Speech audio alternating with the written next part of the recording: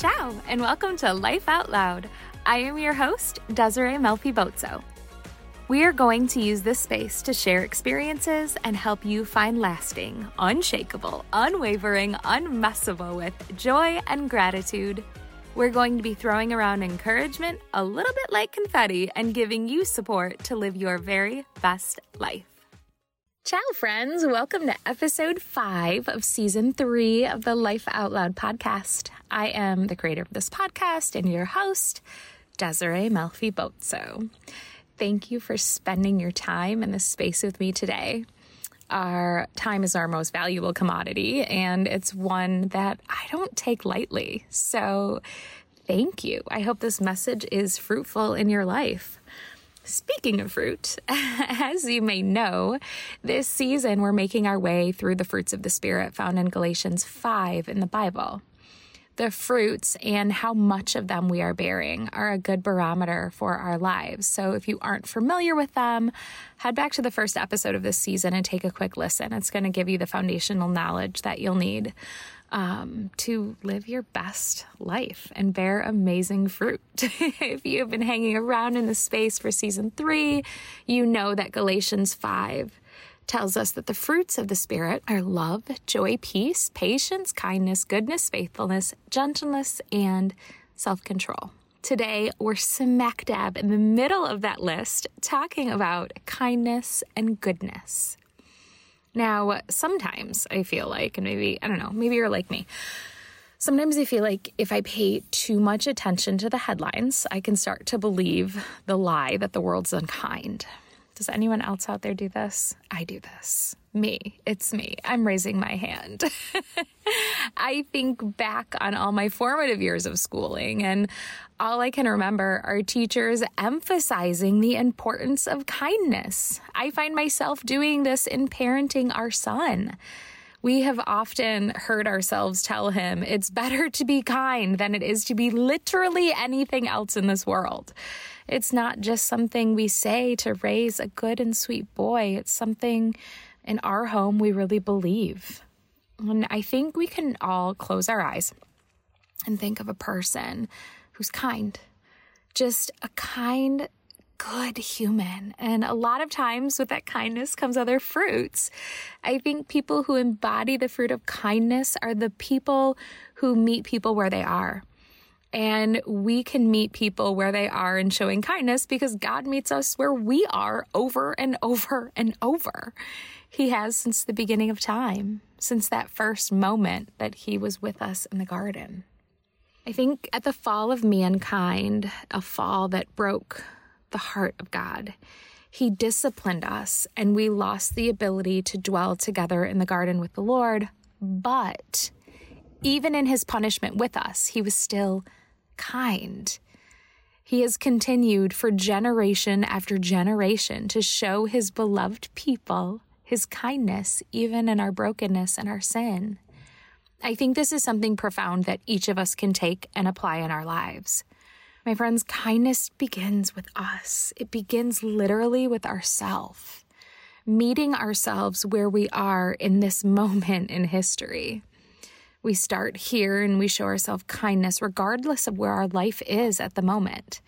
Maybe when we look at our life, it's where we always thought it would be, right? We always thought we'd be this age doing this thing with these people. Maybe it's not. Perhaps more often than not, maybe it's not. But either way, we get to treat ourselves kindly about it. It's in this kind acceptance that we can create possibilities.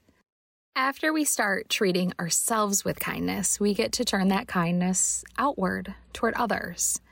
We get to meet people where they are and be kind. This doesn't mean liking or accepting the actions of others, and it doesn't mean letting people off the hook for bad behavior. It doesn't mean any of that, but it does mean showing people kindness because that's what Jesus showed us. When we put our faith in Jesus, it means at every pass doing things to imitate the model of kindness he showed us. Now, I want to pause here and I want to acknowledge something. It is super easy to be kind to people we like, but what about the ones we don't, how how do I say this? What about the ones we don't entirely enjoy? Because that's a real thing, right? What do we do with the ones that it's hard to show kindness to? Well, like I do. I asked that question and then I started digging. I peeked over at the Old Testament and then I peeked over at the New Testament and I looked in Mark because that shows Jesus as a servant, and I looked in Luke because that shows Jesus as a man, but then I settled into Romans. It's right after the book of Acts and just before 1 Corinthians. Interestingly enough, one of the themes of Romans is the importance of unity. And this, my friends, is where kindness to those we don't entirely enjoy comes in. Paul was writing Romans to the church in Rome, but he could have been writing this to us today, like literally today. Romans 2:1-4 says, "You therefore have no excuse, you who pass judgment on someone else. For at whatever point you judge another, you are condemning yourself, because you who pass judgment do the same things." Oh, that was convicting to my little heart.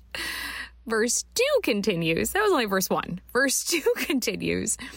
"Now we know that God's judgment against those who do such things is based on truth. So when you, a mere human, pass judgment on them and yet do the same things, do you think you will escape God's judgment? Or do you show contempt for the riches of his kindness, forbearance, and patience, not realizing that God's kindness is intended to lead you to repentance?" Whoa. That was heavy. But then again, Romans always is. I read that, and my heart was really, really convicted. And I felt really, really icky. After the scripture hit my heart like a ton of bricks, it all started to make sense. The reason there are people we don't entirely enjoy might just be an ugly truth about us. I know, right? I won't look at you, you won't look at me. We'll just kind of hang out by ourselves and try and process this, because it's gonna get deep. This has come for our houses today. So maybe we don't entirely like them because we're too busy judging them. Could that be a thing? I didn't see that coming. Did you? No, I definitely didn't when I started off talking about kindness.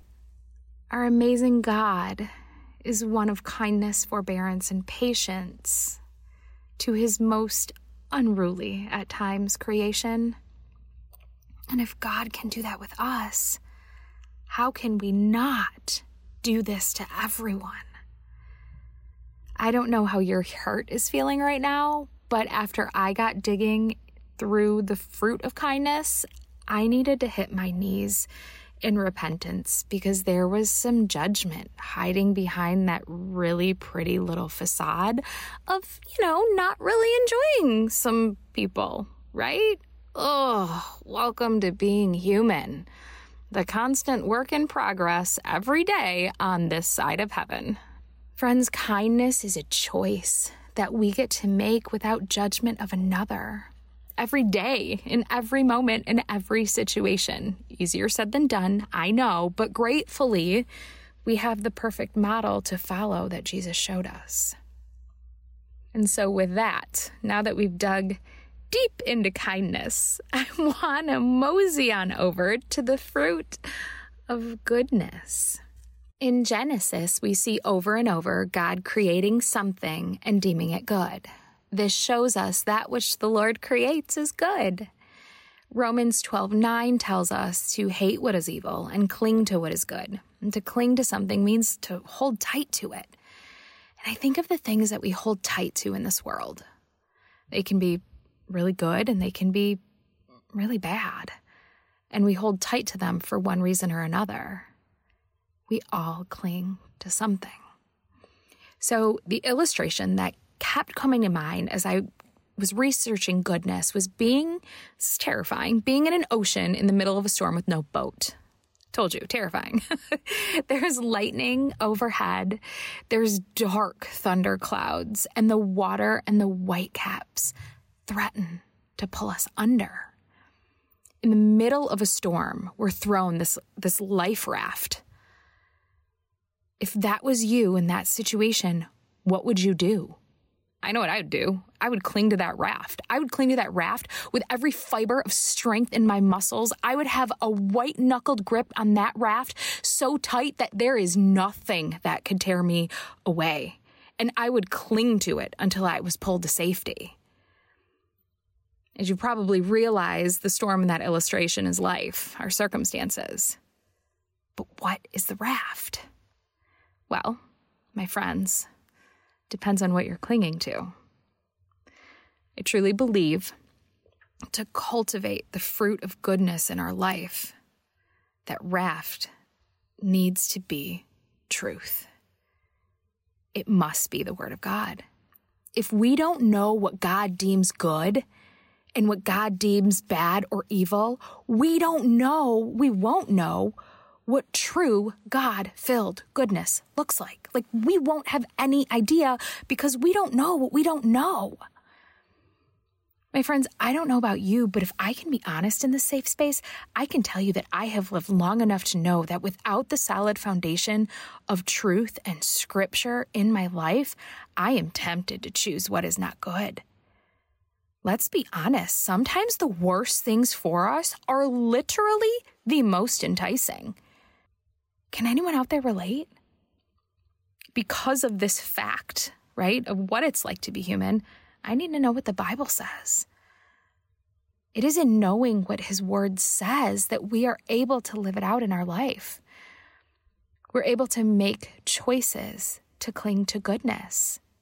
And then we can cultivate that fruit in our life.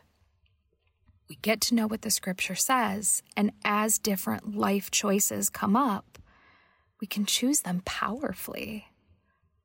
Friends, I hope that you enjoyed episode 5 of season 3.